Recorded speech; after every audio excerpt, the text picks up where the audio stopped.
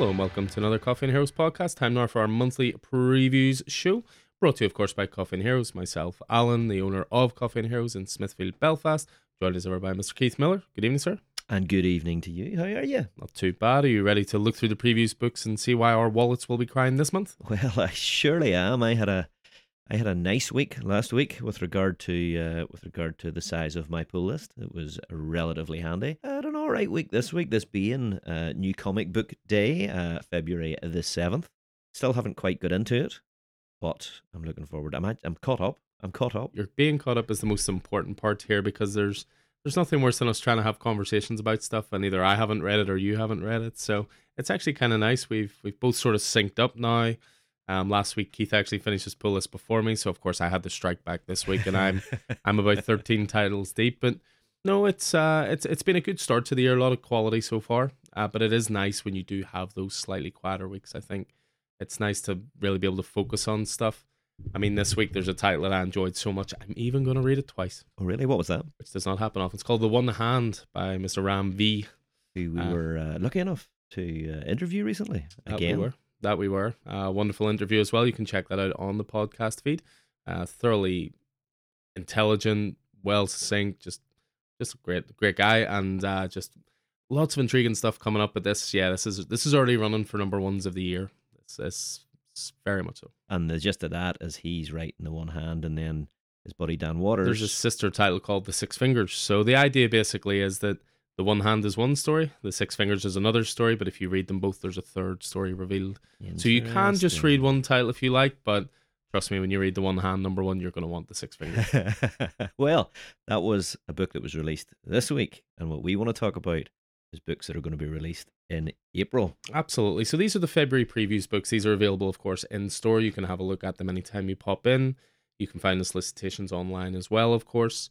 Majority of these titles will be released in April of this year. There may be one or two advanced solicits, but we'll certainly point those out where we can. But yeah, we're recording this nice and early. The previews sort of cutoff date is towards the end of February. It's the 23rd of February, I believe.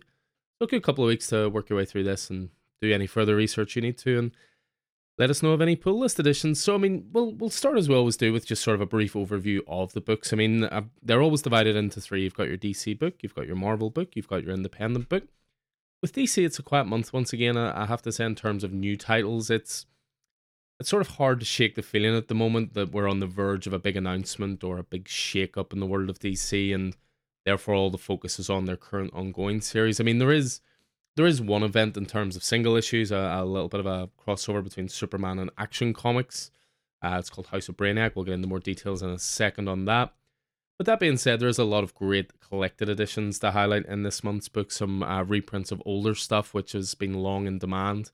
There's especially a long-awaited box set that might even interest Keith, I should say, being reprinted that's sure to be popular. So a pretty light month for DC, it has to be said, but I think that's counteracted by a very packed very packed month for Marvel. It usually is. I mean, I think it's fair to say that DC have cut down, have trimmed a lot of their content, and I mean, I wouldn't be sorry to see Marvel maybe follow suit a wee bit and just maybe make sure the quality's. Do you think part of that is just because Marvel's under Disney umbrella, there's that many licenses now? Because if you think of your main Marvel universe, there's probably not an overwhelming amount of titles, but then you have to factor in Star Wars, and you have to factor in Predator and Alien and Planet of the Apes and so on and all so forth. 20th Century Fox stuff, yeah. So suppose Marvel just have a larger catalogue. I mean, DC don't really deal with too many things outside of their main universe anymore. Obviously, when they had DC Vertigo, there was some of that, but it's their main universe, whereas Marvel, they have access to many more licenses. And I am interested in this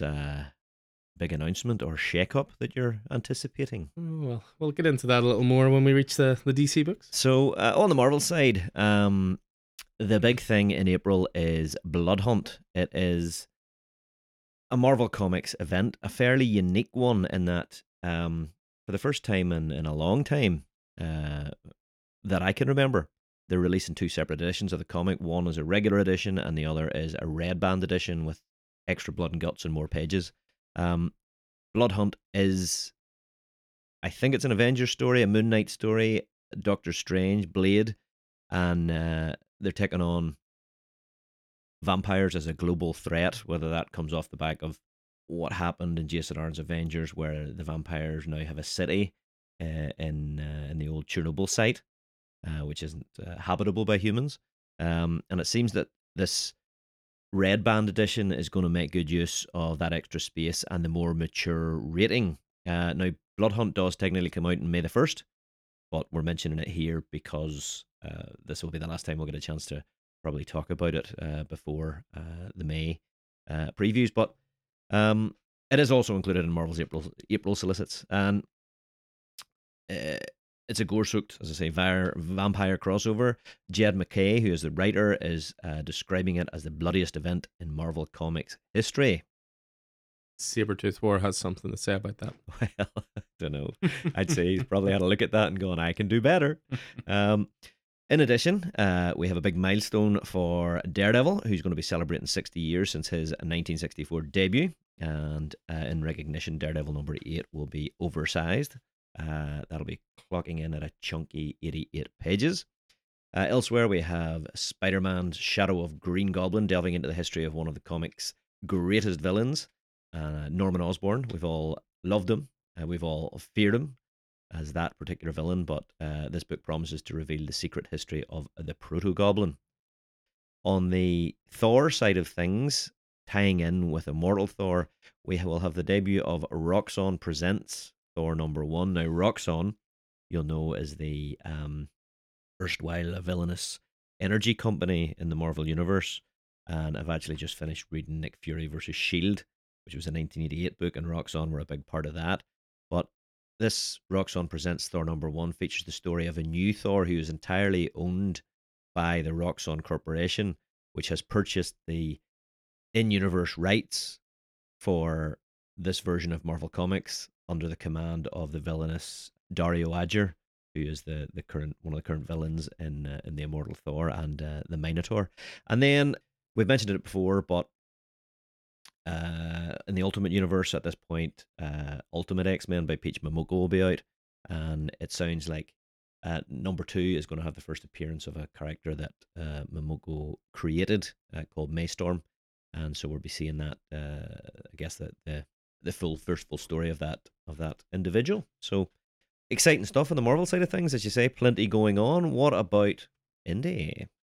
Well, when it comes to indie, normally with indie books, we focus on those maybe more than DC and Marvel, which is not surprising given the chunky book that comes in it, but it's a little lighter this month, but that's not to say there's not some big titles coming, certainly from Image Comics. Their imprint, of course, Ghost Machine, which has attracted some of the best talents in the industry to exclusively work on their titles. Gary Frank, Jeff Johns, Ivan Rice, Jason Fabok, Brian Hitch, etc., etc. And after the recent Ghost Machine one-shot, which was pretty great, I thought. Oh, it was fabulous. Oh, well, it had plenty of world building. You must have loved it. Character profiles and breakdowns and all sorts. But the first title that they had already sort of released prior to this formation of Ghost Machine was Geiger, which has been fantastic. It's going to be included, but there's going to be a couple of new titles as well. So definitely a big month for Image Comics, I would say. But other than that, as I say, quieter indie month from us. Still plenty of great titles kicking about, of course. And there are a couple of our favourite titles coming to trade paperback and hardcover, which we would like to point out as well. But as always, we'll kick things off with the DC book, probably because this will last about 10 minutes at the most. Because this is all speculation, guys.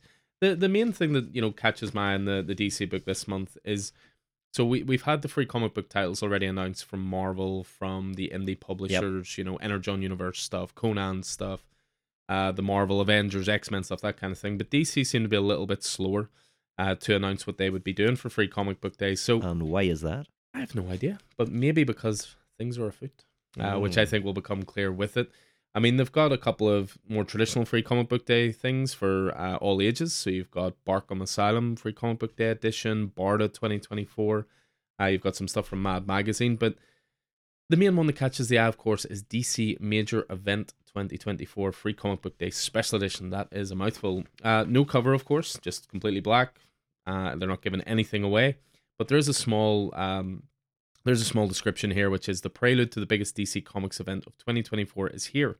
It's a story 30 years in the making, and in this special free comic book day tale, the final domino to fall and an epic scheme comes tumbling down.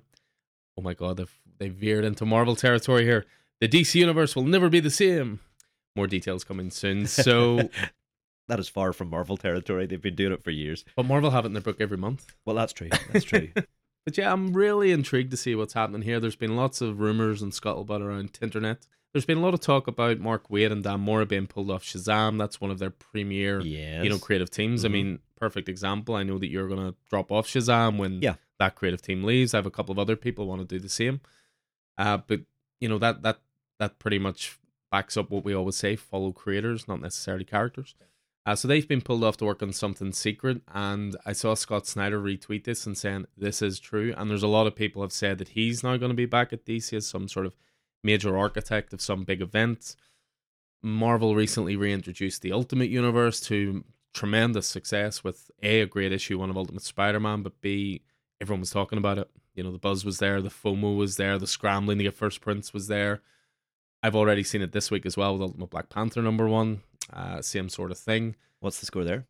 Well, I've seen again retailers listing it at £20-25 for issue 1 on release day. It's my usual bugbear, and it's almost what the whole driving force of this particular subject for our podcast is when we do previews. This is all about making sure you cover a day one, plenty of notice, that kind of thing. The coffee and heroes guarantee. Absolutely, and will always be there. I should get a plaque made, I think, and just hang it above the door. But yeah, there's a lot of speculation this is going to be DC's version of the Ultimate Universe. Okay. Are they going to update stuff to modern day? Instead of Batman's origin taking place in 1939, 1940, is it taking place in 2001, 2010, 2020, that kind of thing?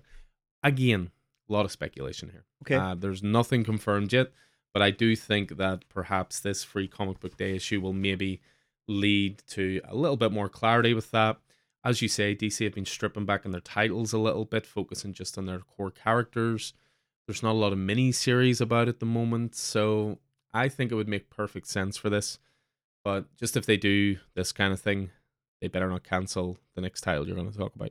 It's interesting how DC do that, from Crisis on Multiple Earths to Crisis on Infinite Earths to Infinite Crisis to our most recent Crisis. Dark Crisis. And it's been about the either expansion or contraction of their multiverse. Mm-hmm. And most recently, we have the multiverse back again. So, I mean, would it just be a matter, if they were creating an alternate universe, would it just be a matter of highlighting one of the alternate universes and that being the thing? Well, that's it. It's, as I say, it'll be based on speculation, it'll be a version of Ultimate Universe. It's not like they could use that moniker and create an Ultimate Universe. That's a Marvel thing, but I think it's just something similar to it, a brand new starting point for new readers.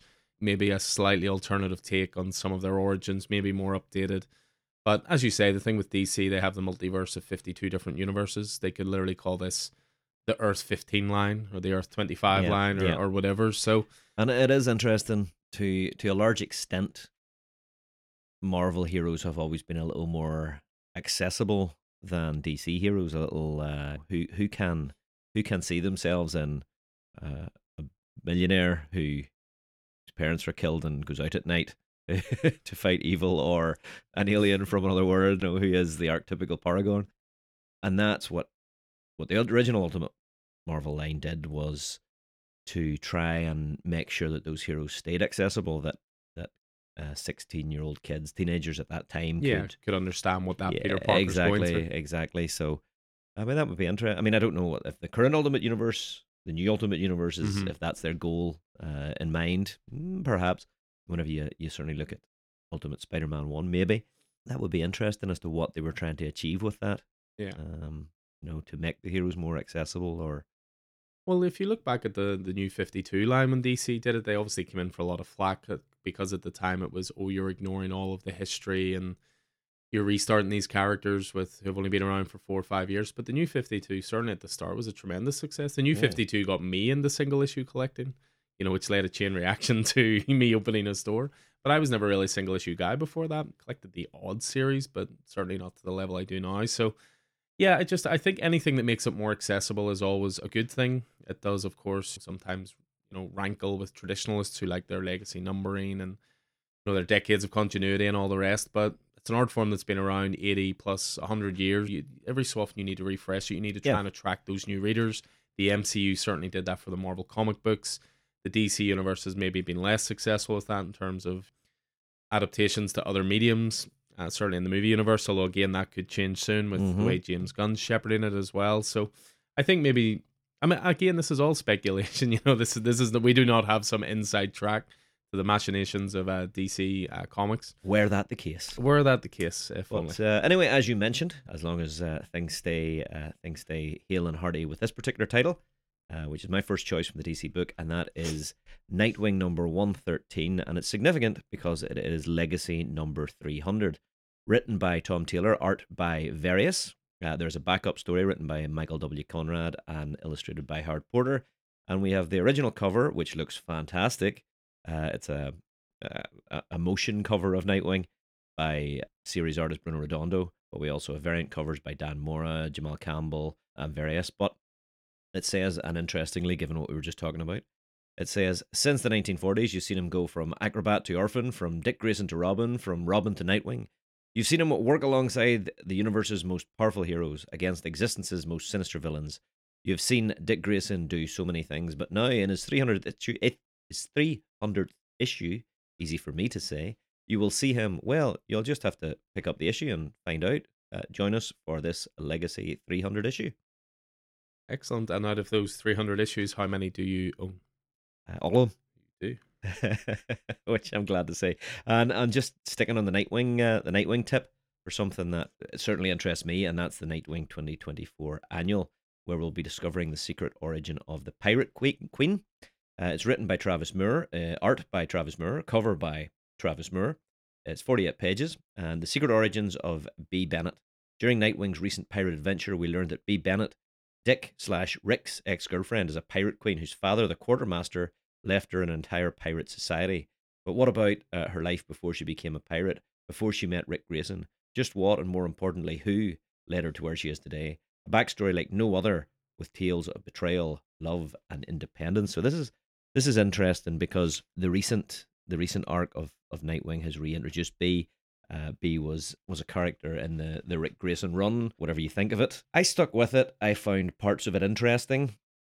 And, sometimes you go through periods with characters where you do stick with it, but you know what I mean? You're like, oh my God. It takes a special love for a character to stick with it. But, maybe you will now go back and have new appreciation given that Tom Taylor's cherry picking elements from exactly it. Yeah, he's cherry picking. Elaborate on now. Retroactively fleshing out the story. Retroactively making it interesting for you. Yeah, well, yeah, exactly. So anyway, a couple of Nightwings, straight on to a couple of Superman bits and pieces. So April will see the beginning of the House of Brainiac, which is going to be an Action Comics Superman core series crossover, and that's going to include at least one shot. So Action Comics 1064 by Joshua Williamson and Rafa Sandoval, with a bunch of variant covers, is House of Brainiac Part 1. Brainiac attacks. Brainiac's Lobo army invades Metropolis in an action-packed, oversized issue. The Super Family and all the heroes of Metropolis join the fight, but will that be enough to hold off Brainiac's lethal and crazed soldiers? Can Superman and Lex learn what Brainiac is searching for? He's not bottling Metropolis, so what is he collecting instead? And that picks up in Superman number 13 with Part 2. Again, Joshua Williamson. Again, Rafa Sandoval. House of Brainiac Part 2. Superman and Lobo team up. Together, the Man of Steel and the main man race across the universe on a hunt for the Lobo army and Brainiac. Can they get along long enough to get to them before Brainiac enacts the next stage of his dangerous plans to create a new House of Brainiac? And lastly, that same month, and a week afterwards, we have the Superman House of Brainiac special, which is Brainiac's secret history with Lobo revealed. Joshua Williamson and Mark Russell are writing, Edwin Gallman and Steve Pugh on art. So that'll be the secret history of Lobo with Brainiac. Yeah, it's an interesting format that they've taken here, because normally when they're doing events, the special would be Part 1 to sort of bring you into it, and then Action would be Part 2, Superman would be Part 3. But this is actually slightly different. So Action Comics is Part 1, Superman's Part 2, and then I think House of Brainiac they call 2.5. Yeah. Yeah, so once you start getting into point numbers, that frustrates me. Yeah, well, they do, of course, call it an essential issue in the Action Comics Superman crossover as Brainiac's secret history with Lobo and Zarnia, Zarnia Mm-hmm. is revealed. How did Brainiac create a bottled city of Zarnia, which is Lobo's homeworld? Isn't that correct? So yeah, there you go. That's the crack there. Are you interested in that? Are you? Yeah, Superman just it continues to not really be my thing, but Joshua Williamson writing could get me interested. I do think Superman works better in sort of small story blocks. I've always said that it can be hard to stay on an ongoing. How many times can you pull out Kryptonite / put someone he loves in danger / use magic against him? So it's I always think he works better in short bursts. I don't. I mean, I'm enjoying the current Superman. I love Superman. I mean, he is the Paragon hero. I'm enjoying the current run. I'm enjoying the current stuff with Lex Luthor. I mean, I don't think you always hear that Superman's, especially with the movies, that Superman's a hard character to write stories for. But I think really it's just if writers don't know the character. Yeah, I mean, some of my favorite books of recent years have been Superman. I loved the Superman Red and Blue, which was the anthology book, because again, I thought it was easier to distill down his essence into shorter stories, and some of those were absolutely fantastic. You know, I really enjoyed Superman Up in the Sky, Tom King. Not the only reason I enjoyed it, but I just thought it was an excellent story again. So there are examples here and there, of course, but it's just when it comes to ongoing stuff, I suppose part of it comes back to you talk about relatability, mm-hmm. you know, and maybe Batman's more my guy. Yes, he's a millionaire, billionaire, whatever, but he's human. He can be hurt, he can be harmed, he can be, you know, got at, so to speak. Whereas with Superman, yeah, unless you're Lex Luthor, you struggle to exploit weakness. So yeah, I mean that's really it in terms of single issues. I mean there's plenty of good stuff continuing on. You know, the main Batman series with Chip Zdarsky, World's Finest continuing. Birds of Prey is really really strong at the moment. You've got Batman Off-World with Jason Aaron up to issue 5 by this month. Bram's Detective is hurtling towards its end. So there's plenty of good stuff there, but I just wanted to finish off the DC part by talking about a couple of collections. So the first one being Secret Six by Gail Simone Omnibus Volume 1. So this is written by Gail Simone, art by Nicholas Scott and Dale Eaglesham, and I have heard nothing but fantastic stuff about this Secret Six run. So this band of outcasts has fought the world's greatest heroes and world's deadliest villains. They've shot, swindled, scammed, and double-crossed the very best, and lived to tell the tale. The Secret Six will take any job if the price is right, but might kill each other off in the process. So this is collecting a lot of Gail Simone stuff, so Secret Six volumes, Villains United. It sounds a wee bit Thunderboltsy, maybe? No, use that title carefully, and with the respect it deserves. I know.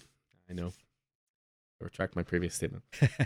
The other two I wanted to highlight. The first one is Hitman by Garth Ennis and John McCrae. This is finally getting an omnibus. This is a chunky bad boy at 1,136 pages, but yet it's only volume 1. So from the twisted minds of Garth Ennis and John McCrae comes Hitman, the story of contract killer Tommy Monaghan, who just so happens to have X-ray vision and telepathy.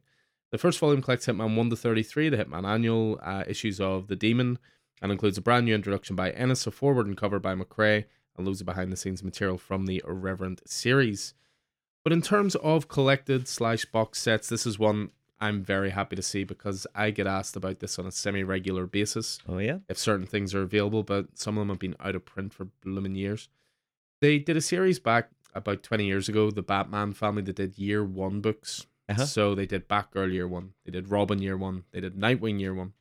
Now they recently reprinted Batgirl Year 1, which I very much enjoyed, but Nightwing Year 1, Robin Year 1 are bloody difficult to get for whatever reason. Well, now they're doing a box set of all three. Ooh. So written by Scott Beatty and Chuck Dixon, with art by Marcos Martin, Javier Pulido, and Scott McDaniel. Discover the birth of the Gotham Knights. Every story has a beginning. The Batman Family Year 1 box set features the complete collections for Batgirl Year 1, Robin Year 1, and a box set exclusive edition of Nightwing Year 1. Witness the birth of legends and the start of journeys that would define the characters forever.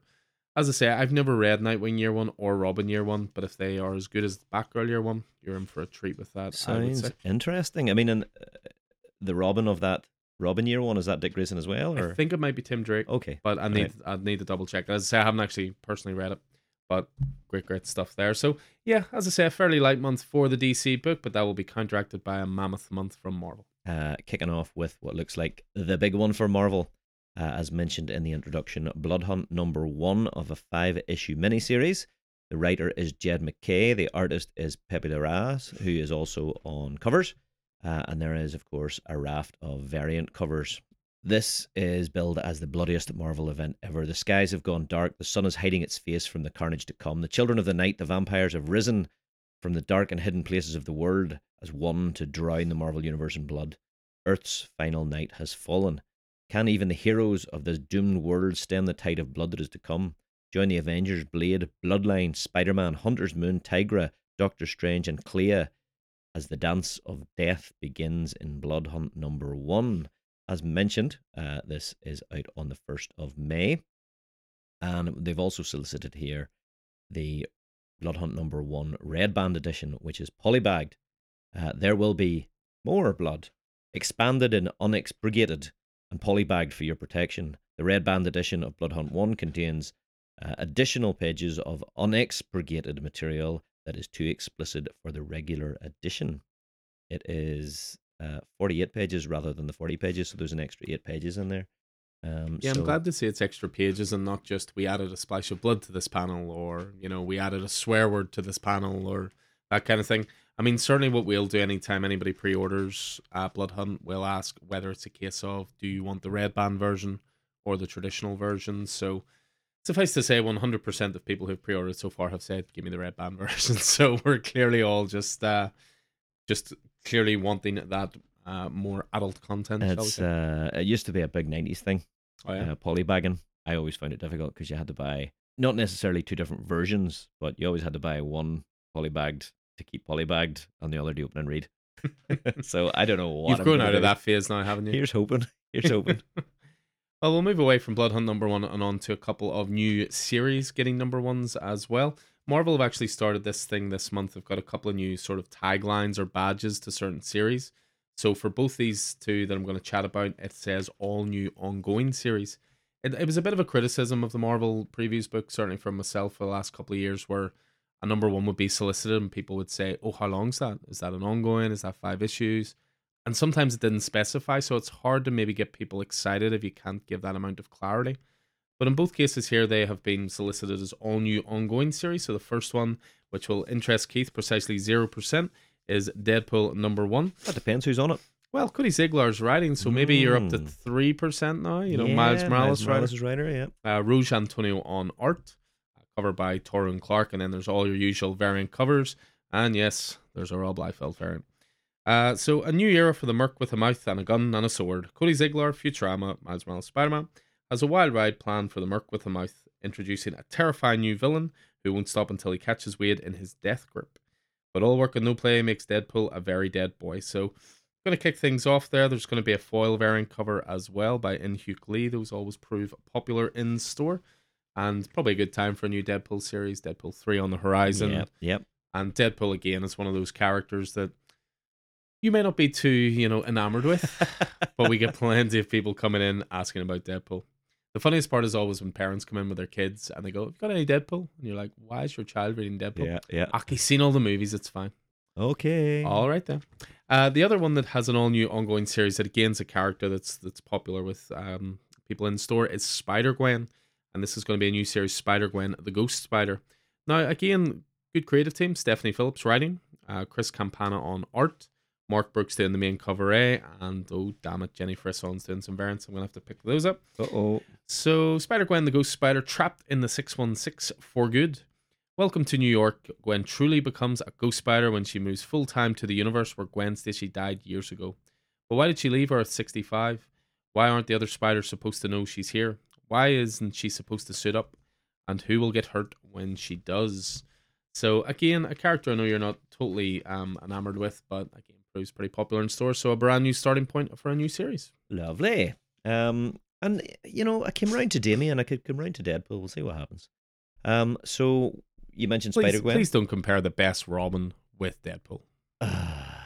We'll not go over it again. You mentioned Spider-Gwen, so we'll stick with the spider side of the universe, and we have Spider-Man: Shadow of the Green Goblin, #1 of 4. This is one, as you mentioned, Marvel are badging things. This is one of their recent retro picks. So it is 4 issues, as the rest of them are, and bringing back storied creators from the time that usually the book is set. So this is by J.M. DeMatteis, Michael Stammery, with a bunch of variant covers, one of which is Alex Maleev, another by Mike Del Mondo. And Norman Osborn was not the first Goblin. Norman Osborn is the Green Goblin you know, but he is not the original Goblin. Learn the shocking secrets of the Proto-Goblin and its dramatic connection to the Osborn family. What role does young Peter Parker, who has not yet understood his great power and responsibility, play in this unfolding events? J.M. DeMatteis, Spider-Man, Kraven's Last Hunt, continues to build his legacy and the mythos of the classic Spider lore, this time paired with rising star Michael Stammeria. Yeah, that's a lovely cover there. So very interesting stuff. I had mentioned Roxxon Presents Thor #1, which is a one-shot. It's tied with Al Ewing's Immortal Thor run, and it is by Al Ewing with art and cover by Greg Land. So this is Roxxon Presents Thor #1. From the pages of Immortal Thor, the Roxxon Age of Comics, that's with a double X, begins. In his secret identity as AI spokesguru Chad Hammer, the son of Odin knows Mama Gaia is a top priority for heroes and for business. But when a group of insane environmental activists take saving the Earth too far, it's time to show them the wisdom of both sides as Thor. But which god of evil is prompting the kids to rebel? Could it be Loki, god of evil? Featuring an all-star cast of heroes, Minotaur, Executioner, Enchantress, and the Thor truck. This is the Roxxon Thor, and it's a vital part of the Absolutin mega event. 32 pages, it's a one-shot. It's already been teased a little bit in Immortal Thor, so given that Al Ewing is behind this, I am all over it. The tough one is to store that. I'm not sure whether to pair that if you have Immortal Thor on your pull list. Should I include that as well? Obviously, it's Al Ewing. Obviously, it's linked, but it is a separate one-shot. So if they'd have called it Immortal Thor Annual, I probably would put it in. But just with that different title, I don't know. It's a bit of a grey area. Thanks, Marvel. What have you decided? I haven't yet. I will mull it over. Okay. I will mull it over. I will give it the appropriate time required. Well, here's another one that might be in the same boat for you. And that's giant-sized The Incredible Hulk, which is giant-sized 50th is the label here. It is by series writer Philip Kennedy Johnson. Art is by Andrea Buccardo. The only way to contain the Hulk is in a giant-sized story. Now, Marvel have been doing these for Namor and Fantastic Four and different things recently. Writing the reels is no walk in the park, especially for the Incredible Hulk, and particularly when someone has been stolen from him by a gruesome new threat with evil machinations in mind. Clear the tracks, the Hulk is coming through. Plus, includes a reprinting of Incredible Hulk number 372 by Peter David and Dale Keown, featuring high-speed action and heart-rending drama in a Hulk tale for the ages. Yeah, there's been a few of those giant sizes recently. As you say, there's been giant size Spider-Man, and I think a giant size Spider-Gwen as well. So, yeah, plenty there to mull over. Moving along, you had mentioned 60 years of Daredevil, and we have that being celebrated in Daredevil number 8, which is, as you say, a special oversized issue marking 60 years. It's Saladin Ahmed on writing still, so current series writer. Also current series artist Aaron Kuder, and of course John Romita Jr. on covers. So with this one, it could be a one-shot you could certainly jump into. Most of the time, these oversized issues also function as a starting point. So a dragnet is closing around Matt Murdock, aka Daredevil. Police on both sides of the law are hunting him. Something vicious with a deep connection to Matt's very soul is hunting his friends, and in the midst of that chaos, an old foe with the blood of Matt's closest allies on his hands returns. I've been really enjoying Daredevil since Saladin Ahmed took over. Obviously, it was a pretty defining run by Chip Zdarsky, over the space of 3, 4, maybe even 5 years. But I've really enjoyed that. He's really picked up the baton and ran with it, I think. See what you did there? The baton. That was well not done. intentional at all. But I'm very happy at that. Sometimes things just come together. Good stuff. Yeah, that'll be. I mean, it's part of the run, so I'll be picking it up. But I also have been enjoying the new turn. So we'll just nip into the slightly more sci-fi element of the Marvel Universe, picking up on one of those licenses you were talking about earlier. And we have number 1 of Star Wars Darth Maul, Black, White, and Red, number 1. This is by Ben Percy, who is currently on Wolverine and X-Force and doing such a great job, with art by Stefano Raphael and a cover by Alex Maleev. Darth Maul stars in his very own horror blockbuster. A prison ship transporting a cult known as the Final Oculation goes offline, and Darth Maul is sent by Palpatine to investigate. What he finds on board is the stuff of nightmares. It's up to him to stop this profoundly dark and unstable force that wishes to bring chaos to the galaxy. I mean, Darth Maul is just such a cool visual, isn't he? Yeah, it's surprising. I mean, I don't read a lot of Star Wars comics, but it's surprising that he's not been in more comics. I've seen the odd mini-series here and there for Darth Maul, certainly, but never really reintroduced to the comics. Although I suppose that's, with the current run, it's set between Empire and Jedi, isn't it? So it's not really a character you can utilize at that point. Yeah. Well, I mean, there's always ways and means. Well, that is also true. That's also true. One we're going to mention next is actually a title we talked about last month, but I just wanted to mention it this month because, just as I was saying earlier, sometimes the lack of clarity with the Marvel title when a number one comes out. Marvel, obviously, for years, for decades, have had the What If label, obviously mostly focusing on superheroes. They're starting to branch that out a little bit. I wouldn't be surprised just mentioning Star Wars if there's a What If Star Wars sometime soon. Interesting. But what there definitely is What If Aliens, and they announced the number one in the January previews book for March. But what we see in the February book is Aliens What If number 2, and it also specifies it's going to be a 5-issue miniseries. I had presumed that was a one-shot. I thought it was a one-shot as well, so it's just nice to have that clarity, as I say. So with the Aliens What If, there's still time to sign up for the number one. It still hasn't reached the FOC cutoff, so we can still guarantee copies for print, cover A, all the usual stuff. But the main crux of it is, what if Carter Burke had lived? For years, fans of James Cameron's legendary Aliens question whether Carter Burke, a company man more hateable than the Xenos themselves, after all, they wouldn't screw each other over for a percentage, a company man more hateable in that way. So what if he had actually survived the traumatic events on the terraforming colony Hadley's Hope? Now the actor behind the beloved villain, Paul Reiser, joins his son Leon and the star-studded team of writers and producers Adam F. Goldberg, Brian Volkweiss, and Hans Rodionov for a journey back to Hadley's Hope and the twisted escape of a man who should have died. So, as I say, still time to sign up for that if it's something that interests you. But yeah, it's just I do like that clarity now and knowing how long the series is going to be. Yeah, I must look back to see if it was originally solicited as a one shot or if we just said number one. Sort of missed that. Okay, so we'll nip into the trades and the collected editions, if that's all right. Some of these are early solicits. You always find that with the trades and omnis, but and this is one of those. It's an early solicit for September 2024. We will mention it again, but this is Ghost Rider Danny Ketch Omnibus Volume 1 hardcover with a Mark Texeira cover. This is my Ghost Rider, written by Howard Mackie, Todd McFarlane, Roy Thomas, Dan Thomas, Mike Barron, Dan Slott, Chris Cooper, with pencils by Javier Salteras, Mark Texeira, Larry Stroman, Ron Wagner, Todd McFarlane, Mark Bagley, John Romita Jr., Jimmy Palmiotti, Rick Leonardi, and a raft of others. Fan favourite era for the Spirit of Vengeance. Young Danny Ketch becomes the new Ghost Rider and rides flaming headfirst into a gang war sparked by the deadly Death Watch.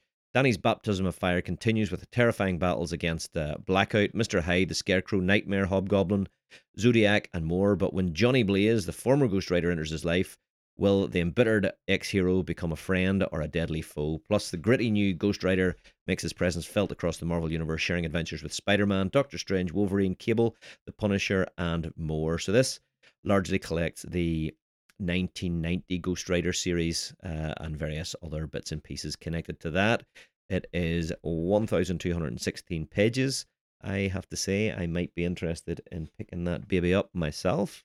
Oh, I'll definitely pick that up. Having enjoyed Benjamin Percy's Ghost Rider runs so much recently, it's the street level mixed with the spiritual, I suppose. Well, yeah, that's exactly what Danny Ketch did. Yeah, it's that gang war side of things. Even if the gang war was sparked by, I think it was like the son of Mephisto or something. Well, as you say, unfortunately, these are advanced solicits, which means I have to wait all the way to August for the next volume. But also solicited this month is Ultimate Spider-Man Omnibus Volume 4. So this is continuing on Brad Michael Bendis' fantastic run. I do notice with this one, Mark Bagley stepped away a little bit. They've said pencil by Stuart Immonen, David LaFuente, Mark Bagley, Takeshi Miyazama, and Sarah Pichelli as well. Now, I noticed there that this is going to contain Ultimate Spider-Man 112 to 133. Is that Bagley? Did he draw the whole run? But then there's other stuff in here: Ultimate Spider-Man 2009 1 to 15, Spider-Man Requiem, Ultimatum Annual, Yes, So is that where the other artists come in? I think that's the case. I wouldn't be 100% sure. I should have checked, but yeah, I think that's about right. Well, I'm taking my time with Ultimate Spider-Man Volume 3 because I don't want the wait to be really long again. I mean, your wallet will thank you. Don't care. Really enjoying Ultimate Spider-Man. As I say, with this being Volume 4, so with new artistic collaborators, Brian Michael Bendis shakes up the Ultimate Spider-Man's world. The Green Goblin escapes from prison and he wants Peter Parker dead. Can Spidey's friends help him fend off the Goblin's vengeance-crazed attack? Meanwhile, one of Peter's classmates makes a startling discovery. She's a mutant. But when family secrets come to light, she may be forced to join Magneto's Brotherhood. Then symbiotes return, and as Venom takes on Carnage, Gwen Stacy's life hangs in the balance. And life will change forever when Magneto issues a terrifying ultimatum and unleashes a tidal wave on Manhattan. Amid the chaos, villains see opportunity, and the up-and-coming Mysterio targets Spider-Man for elimination by any means necessary. Will a sinister imposter damage Peter's life beyond repair? So, yeah, 1,008 pages of Ultimate Spider-Man goodness to look forward to, due in May.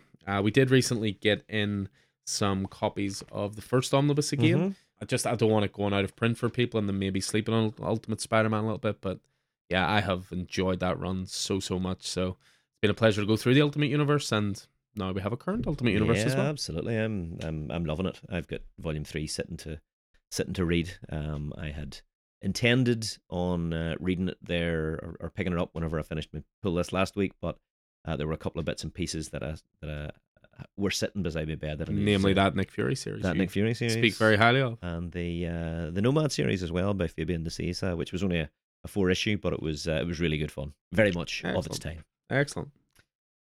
So again, another one of those licenses that we spoke of, the 20th Century Studios licenses. And we have the Planet of the Apes Fall of Man sampler, which apparently comes in bundles of 20 and is free. It's written by David F. Walker with pencil by Dave Wachter, cover by E.M. Geist. A new era of apes kicks off. The ALZ-113 virus has rampaged across Earth and humanity is crumbling. While well-meaning researchers hunt for a cure, a handful of humans has their own solution: kill the apes. Peacekeeper Juliana Tobin is one of the few willing to stand against them, but the crisis is spreading and soon apes will witness the true depths of human cruelty. Eisner Award-winning writer David F. Walker, Luke Cage, Bitterroot, joins forces with Dave Wachter, Iron Fist, Heart of the Dragon, Star Wars, The High Republic, Trial of Shadows, on one of the most beloved sci-fi franchises in history. So I wonder, is that a sampler of the stuff that has come before? I would imagine usually with samplers you'll get maybe, say, samples for a trade that's available, or you'll get samples for an upcoming series. So sampler, you usually get a couple of different volumes in there. So okay, yeah. Well, sticking with that particular fandom, which I know isn't necessarily yours, but actually I'm intent to go back and watch a lot of the original Planet of the Apes movies and some of the new movies, which kind of connect quite nicely with them. Are you going to leave out the Tim Burton movie? Yes, I would say so. It's not good. No, it wasn't good. I remember seeing it at the cinema. I've been very disappointed. So we've got an epic collection, Planet of the Apes Adventures Epic Collection, the original Marvel Years trade paperback by Doug Moench, and the simian sci-fi staple in the mighty Marvel manner. Relive the classic films Planet of the Apes and Beneath the Planet of the Apes in Marvel's 1970s color comic adaptations collected in one action-packed volume. When the crew of astronauts crash lands on a strange and desolate world, they discover a society of apes with heightened intelligence and speech, and here a race of mute humans or their slaves. Can the mission's leader, Taylor, fight his way to freedom and hold on to his humanity? What is the shocking secret of the Planet of the Apes? And what unfathomable danger lies beneath the surface? Find out when a second spaceship makes its way to the uncanny world and another astronaut faces a battle for survival with the fate of an entire planet at stake. Collecting the Adventures of Planet of the Apes numbers 1 to 11. That's 224 pages. It's one thing I do have to say that Marvel do better than DC is epic collections. It would be such an easy thing for DC to do also. But I think the epic collections are fantastic. You know, just great runs of older issues, all sequential, put together by runs by different creators. It's just a really good way of embracing your history and letting people have access to it. You know? Absolutely.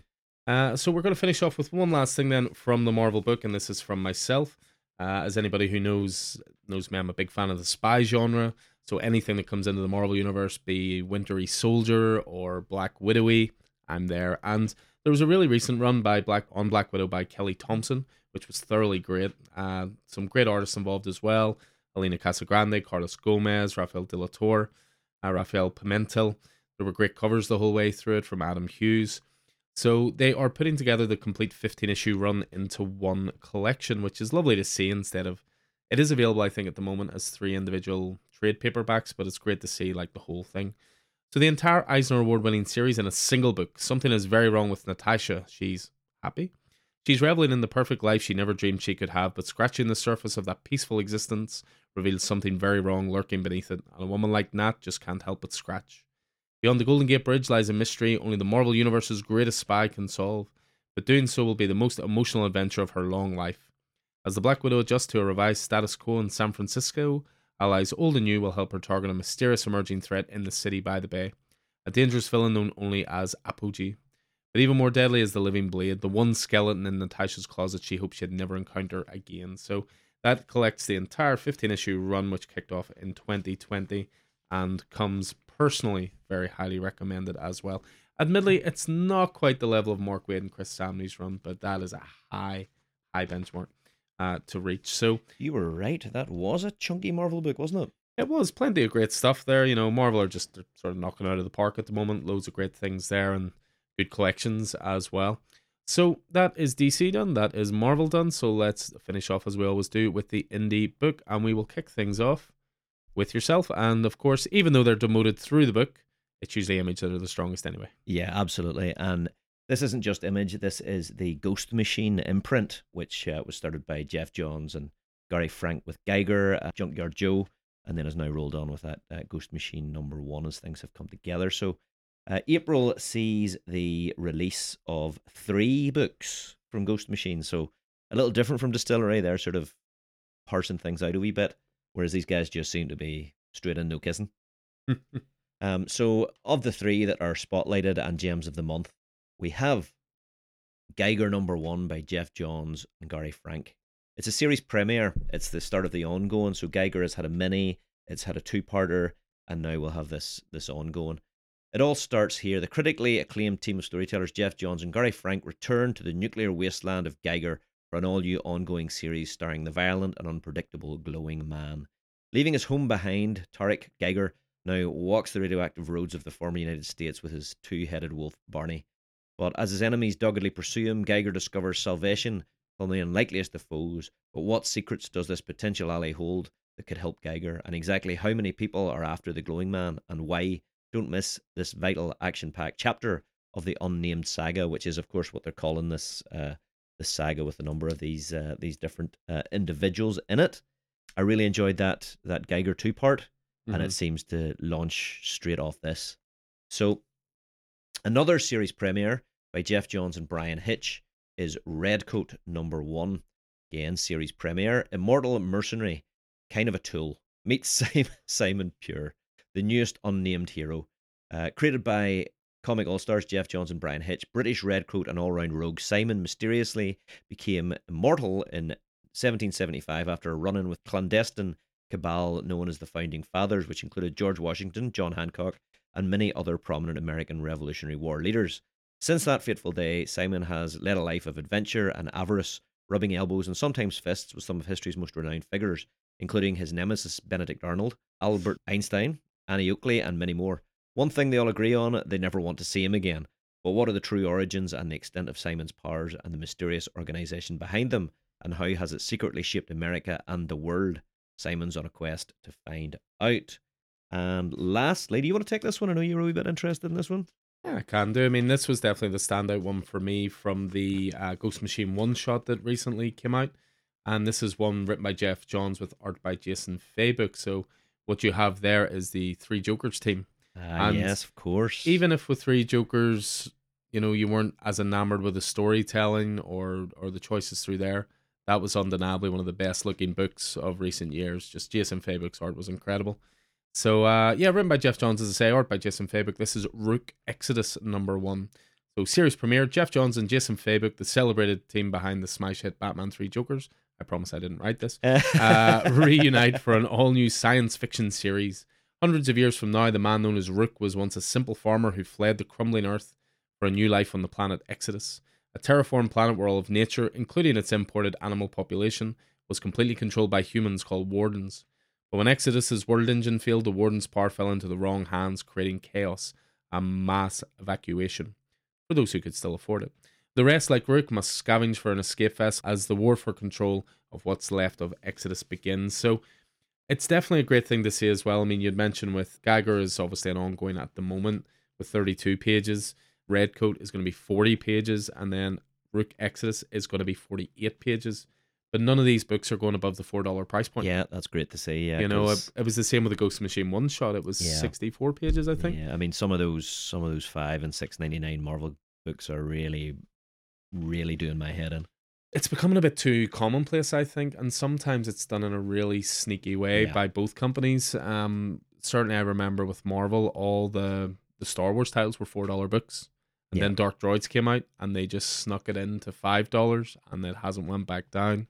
Obviously, DC with their sort of premium ongoing series, things like Superman, things like Batman, they tend to be $5 as well. So yeah, it can be a little sneaky and a little frustrating sometimes. Yeah, exactly. But thank God for Image Comics. Exactly, not the case in this case. So Universal Monsters, Creature from the Black Lagoon Lives, number 1 is out from Image this month. It is the second title in the Universal Monsters line, and in this case is written by Dan Waters and Ram V. Now, we had a conversation with Ram. He envisioned this a long time ago, and obviously with his exclusive contract is not necessarily the man to write it, so Dan Waters will be the scribe on this. The art is by Matthew Roberts and the cover by Dave Stewart. Miniseries premiere: a new horror dream team resurrects one of cinema's most iconic monsters. Acclaimed writers Dan Waters, Homesick Pilots and Lucifer, Ram V, The Many Deaths of Leela Starr, Batman Detective Comics, and Matthew Roberts, Manifest Destiny, rise from the depths for an all-new epic. Years after the events of the original film, journalist Kate Marsden hunts for a notorious serial killer in the heart of the Amazon. Hot on the trail of this madman, she soon encounters an unexpected new threat. But is it friend or foe, or is it simply a creature from the Black Lagoon? Looks, if it's anything along the lines of the quality of Universal Monsters Dracula, it's definitely going to be worth a look. And with that team on it, it's definitely going to be of that quality. There's another one here, actually, that I hadn't noticed whenever we were putting together our little script. Mm-hmm. And that's a spotlight on The Cull, Volume 1 by Kelly Thompson and Matteo D'Elias. I really enjoyed this series. I'm just about to read the 5th issue, but this is the collected trade paperback of the 5-issue series. Eisner Award-winning writer Kelly Thompson reteamed with superstar artist Matteo D'Elias for their first creator-owned work together, a dark tale of 5 friends setting off in the middle of the night to shoot a short film on a forbidden rock near their small coastal town. The summer before, they all go their separate ways, but they're not really there to shoot a film. One of them has lied, and that lie will change everything. One I know you weren't reading, but definitely one I would recommend once it's finished. That'll be coming your way. Yeah, I know that you'd spoken very highly of it. I think I read the first issue of it, and then it was one of those ones we didn't order a lot of. Someone came in, asked to be put on it, so I let them have it. But going back just very quickly to Black Lagoon, Creature from the Black Lagoon, that's a brilliant artist on that. I don't know if you've ever read the series Manifest Destiny. Oh yeah. It was to do with Lewis and Clark setting out an adventure. It was through Image Comics. So and the writer was Chris Stignes. There we go. Yeah, really, really good book, and there was lots of horror in it as well. So maybe perfectly set up for us. I actually, I picked that up as one of those Image $1 books, Image first, and then followed up. Yeah, really, really good stuff. And then just one last one from Image I thought was worth mentioning, just because we're huge fans of A, this title, B, the universe it's set in, and C, the creators for it. So there's a solicitation here for the trade paperback collection of it, The Enfield Gang Massacre. What a book. What a book indeed. I mean, the only thing I would say is I really hope they have a fold-out cover for it. Oh, yes. Because those 6 issues all came together to have one big giant connecting cover. Do you think that's likely? I don't know. There's a possibility. I mean, it's a $17 title, which is, a wee bit more. Maybe they'll do it. Mm-hmm. Maybe I need to message Chris Condon and just, use my sway. Yeah. But written by Chris Condon, art by Jacob Phillips. Of course, this is the creative team behind That Texas Blood. You've probably heard us talk about it before. You'll probably hear us talk about it again. But the Enfield Gang Massacre is set in the past of That Texas Blood. So a Western that is as haunting as it is thrilling. The Enfield Gang Massacre tells the dark origin of That Texas Blood's Ambrose County, as only Jacob Phillips and Chris Condon can. Montgomery Enfield and his gang of outlaws find themselves in the crosshairs of an aging Texas Ranger and a newborn country that's hungry for law by any means necessary. So that collects the entire 6-issue miniseries. Suffice to say, we cannot recommend that enough. Oh, yeah, and I mean, if you haven't read that Texas Blood, then you might be listening to the wrong previews and reviews podcast. You know, we could say, you know, just to hit a little bit of Coffee and Heroes podcast bingo. What are you doing with your life? You know, so yeah. So that is all from Image Comics. We have a couple now from Dark Horse. Yeah, absolutely. And this is one that has me very excited because the show had me very excited. And that is the Kevin Smith's Masters of the Universe Revolution. That show debuted, a couple of weeks ago, and I just devoured the whole 5 episodes. It was superior to the original Revelation, which I also really, really enjoyed, continues directly from it, and is just so, so good. Just a case of, like Kirkman and Williamson and Johnson are doing with the Energon universe, they're taking something that we enjoyed as children and edging it up and making it much more cohesive, creating a fantastic narrative in the way that these properties deserve. So this is Masters of the Universe Revolution #1 by Tim Sheridan and various artists, and I believe this is a prequel to the series because Tim Sheridan also did a prequel to Masters of the Universe Revelation. Fates and ambitions collide. Journey to the earliest days of one of the universe's most consequential and fraught team-ups in this first issue of the official 4-part prequel, there we go, to the Netflix streaming event. Hordak is the ambitious general eager to make his mark. Skeletor is the aspiring mage hungry for power. Joining forces, melding ancient Maternian magic with advanced Horde technology could bring them all their evil heart's desire, but they'll have to survive each other first. So yeah, it looks like this is a 4-parter, and I'm really looking forward to it. Yeah, I mean, sticking with Dark Horse, and obviously there's been a little bit of a theme of collected editions and things like that. And one that I just wanted to showcase, we're big fans of it. We've chatted to the creators. We've had the writer and creator in store for a signing. A thoroughly lovely bloke he was. And we've just had an announcement. We have had an announcement that there will be a new single-issue series called A Place Like Home.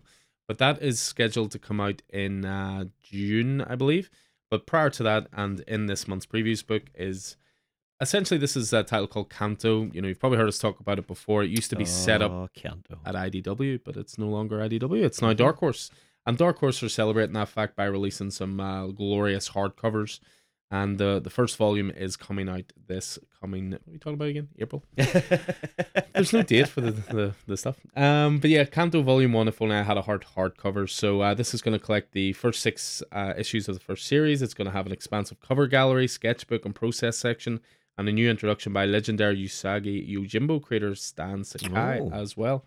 So for the gist of it, in case you've never read Kanto before, enslaved for generations, Kanto's people once had hearts. Now they have clocks.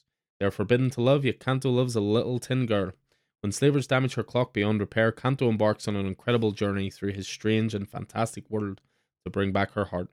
As he conquers fearsome creatures and finds unlikely allies, he must confront the mysterious figure who has taken their hearts to save the only one he loves. So yeah, going to be a brand new hardcover edition of that.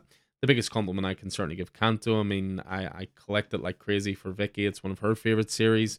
You know, I've gotten her all manner of variants and exclusives and stuff like that. We've got original artwork from the series as well, original pages from the series. So if you've never get into Kanto, this might be a good time to do so. And given that it's a glorious hardcover as well, something tells me that's going to be a beautiful addition. And I think sticking with the theme of graphic novel collections. Yeah, absolutely. Just one from IDW here. One that I picked up in singles. That I thought I would highlight because all the stuff that Stephen Mooney does with The Rocketeer is phenomenal. And this was the In the Den of Thieves story by Stephen Mooney with art by David Messina. The Rocketeer is grounded after Cliff and Betty's adventures in Europe, with Cliff losing the great race but saving the day.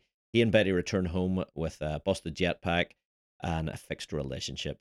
They're as happy as they've ever been, but paradise doesn't last long. An elite band of Nazis, foiled in the past by their attempts to construct their own jetpacks, decide on a new tactic, kidnapping the only person who can enable them to create their very own fleet of Rocketeers, Cliff's beloved friend and mentor, Peavy.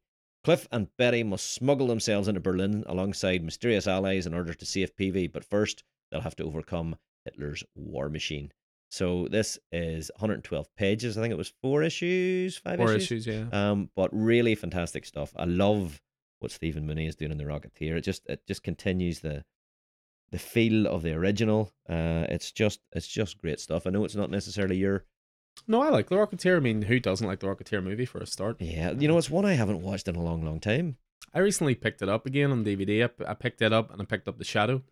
These are two sort of forgotten gems of pulp comic adaptations from a time obviously long before connected universes and huge budgets and all the rest. But like when I rewatched The Shadow recently, all I could think was, geez, Alec Baldwin would have made a great Batman. Yeah, absolutely. But he makes a great Shadow, so it's all good. And there's a forgotten one there, and that was Billy Zane's The Phantom. The Phantom. Mm-hmm. Well, Billy Zane is the bomb in Phantom Show. So moving on to Distillery, which of course is the label set up by a raft of fantastic creators. I just wanted to highlight Spectrograph #1. Very, very clever title. Not Spectrograph, but Spectrograph.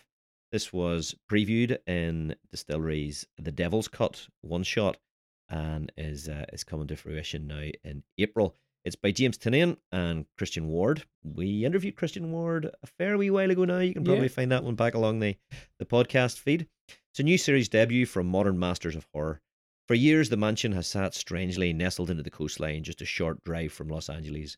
Rumours have haunted the place for years. Its owner, a titan of American industry, with a strange fascination in the occult and the paranormal. For decades, the richest men and women in the country have whispered to each other, trying to understand what he was building alone in that mansion for all those years. And now finally, with his death and his estate finally open for sale, they are eager to find out for themselves. James Tynion IV, Nice House on the Lake, Something is Killing the Children, World Tree, Christian Ward, Batman City of Madness, Invisible Kingdom, invite you to enter the world of Spectrograph. Be careful, once you enter, you may never leave. Yeah, so you can't go wrong with a team of Christian Ward and James Tynion IV, can you? I mean, Distillery books are starting to be solicited much more. We'd obviously chatted to Ram a little bit about it with regards to when his book would be coming. He's a very, very busy guy, but they're churning out plenty of stuff in the meantime. I mean, this week saw the release of Gone #2 from Jock. Of course, Keith just mentioned Spectrograph there. But as well as that, we've also got another advanced solicit for a new title, which is due in May. But worth mentioning again, just because of the creative team and the concept and genre as well. So this is The Blood Brothers' Mother, written by Brian Azzarello with art by Eduardo Risso. So new series debut from the team behind 100 Bullets. Cannot recommend 100 Bullets enough. In the Old West, 3 children set off across the wild Texas frontier to rescue their mother, kidnapped by ruthless outlaws who gun down their preacher father. Throughout their journey, they'll face the harsh elements of an unforgiving landscape, deadly animals hungry for blood, merciless bounty hunters, and so much more, all in a relentless quest to rescue their family. They'll learn the terrible cost of revenge, not just in lives, but in how it stains a soul. While revenge may be satisfying in the moment, it leaves a yearning behind that lasts a lifetime. And once you taste it, nothing else is ever so sweet. In the tradition of The Searchers and Blood Meridian comes a brutal new Western series from Eisner Award-winning team behind 100 Bullets and Moonshine. I think when that was first solicited last month, I don't think there was a full solicitation. That was it, yeah. Mm-hmm. Because that, like, story-wise, I think we would have, pushed it even more than we already did, because that just sounds right up brilliant. Both of our streets. It sounds absolutely brilliant. So, yeah, that's a Blood Brothers' Mother. As I say, a slightly advanced solicit, due in May, but, available for pre-order now. So just a couple more things from us for our April previews. From Boom Studios, I want to highlight a gem of the month. It's Uncanny Valley #1 of 6 by Tony Fleeks and Dave Wachter on illustration. The writer of Stray Dogs, what a book, and artist of Teenage Mutant Ninja Turtles reimagine Who Framed Roger Rabbit by way of something epic. Is that pitched for me, or is it not? Oliver is a seemingly typical 12-year-old boy, except for a mysterious family history that seems to start and end with his mother and inexplicable powers, that is. He can do things other boys can't, to the point of landing him in some trouble. Baffled by the surreal, cartoonish nature of his abilities, and followed by a murder of peculiar crows, the mystery behind Oliver's family history finally unfolds. Written by fan-favourite writer Tony Fleeks, Stray Dogs and Local Man, and illustrated by acclaimed artist Dave Wachter, Punisher, Teenage Mutant Ninja Turtles. Discover what makes Oliver special and strange as he searches for his place in the world. So one last boom book there from Keith, a brand new number 1. And then I'm just going to finish off with one more just for a couple of reasons. One, issue 1 is still available for pre-order. And you can certainly place those pre-orders with us for this, especially because I didn't realize it was going to be an ongoing title. But we're already big fans of Conan on this pod and in store. Well, as well as that, there's going to be the Savage Sword of Conan, which is always seen as the slightly more adult of the two, although reading recent Conan, I don't know how you go much more adult than that. But anyway, so Savage Sword of Conan 2 will be coming out in April, but you can still get your orders in for number 1. The Savage Sword of Conan continues its triumphant return from heroic signatures and Titan Comics, featuring a new Conan epic from writer Jim Zub and artist Richard Pace, the exciting continuation of writer-artist Pat Zurcher's Zolomon Kane tale. Spectacular covers from Dave Dorman and Nick Marelkovich, jaw-dropping art pinups, and more. The Savage Sword of Conan number 2 is an onslaught of awe-inspiring adventure, and I maybe mention that because if you check back in the podcast feed in the next week or so, there may be a little Conan-related surprise for you to sink your teeth into as well. Interesting. So that is going to do it for us. That was a very lean, trimmed look through the previous books. When is the final order cutoff for April books? Final order cutoff is going to be in the 23rd, I believe, of February, so plenty of time. We're on the ball at the moment. I think we've started off the new year brilliantly with the content. Well, that's what we promised. Keeping on top of it. Exactly. So yeah, this pod's out nice and early, so plenty of time to get those pre-orders in. As ever, you can drop into the store to let us know any updates. You can drop us an email, coffeeandheroes@hotmail.com. You can do it through Messenger, through Instagram. There are many ways to reach us. So just let us know and we'll make sure that you are able to take advantage of the Coffee and Heroes guarantee, cover price, release day, bagged and boarded, first print. Anyway, as ever, it was a pleasure going through the books with you, sir. Indeed it was. And I don't think our wallets are going to hurt too much. You say that now, but I know, time will tell. But anyway, hope you found this useful as ever, guys, and I look forward to seeing you in the store soon. So, I've been Alan Taylor, and this has been Keith Miller. You can find Alan in store at Coffee and Heroes most days, and on Twitter, where Alan is Coffee and Heroes 1, and I'm ScannySun00. Coffee and Heroes is a local comic book store, coffee shop, and community hub in Northern Ireland, based at Smithfield Market in the centre of Belfast. You can also find Coffee and Heroes on Facebook and Instagram, or email us at coffeeandheroes@hotmail.com. Make sure to check out our YouTube channel as well. Coffee and Heroes podcast is available on Spotify, SoundCloud, Apple Podcasts, and through all good podcast platforms. Please like and subscribe and leave a review so more people can find us. And until next time, happy reading and hope to see you in store soon.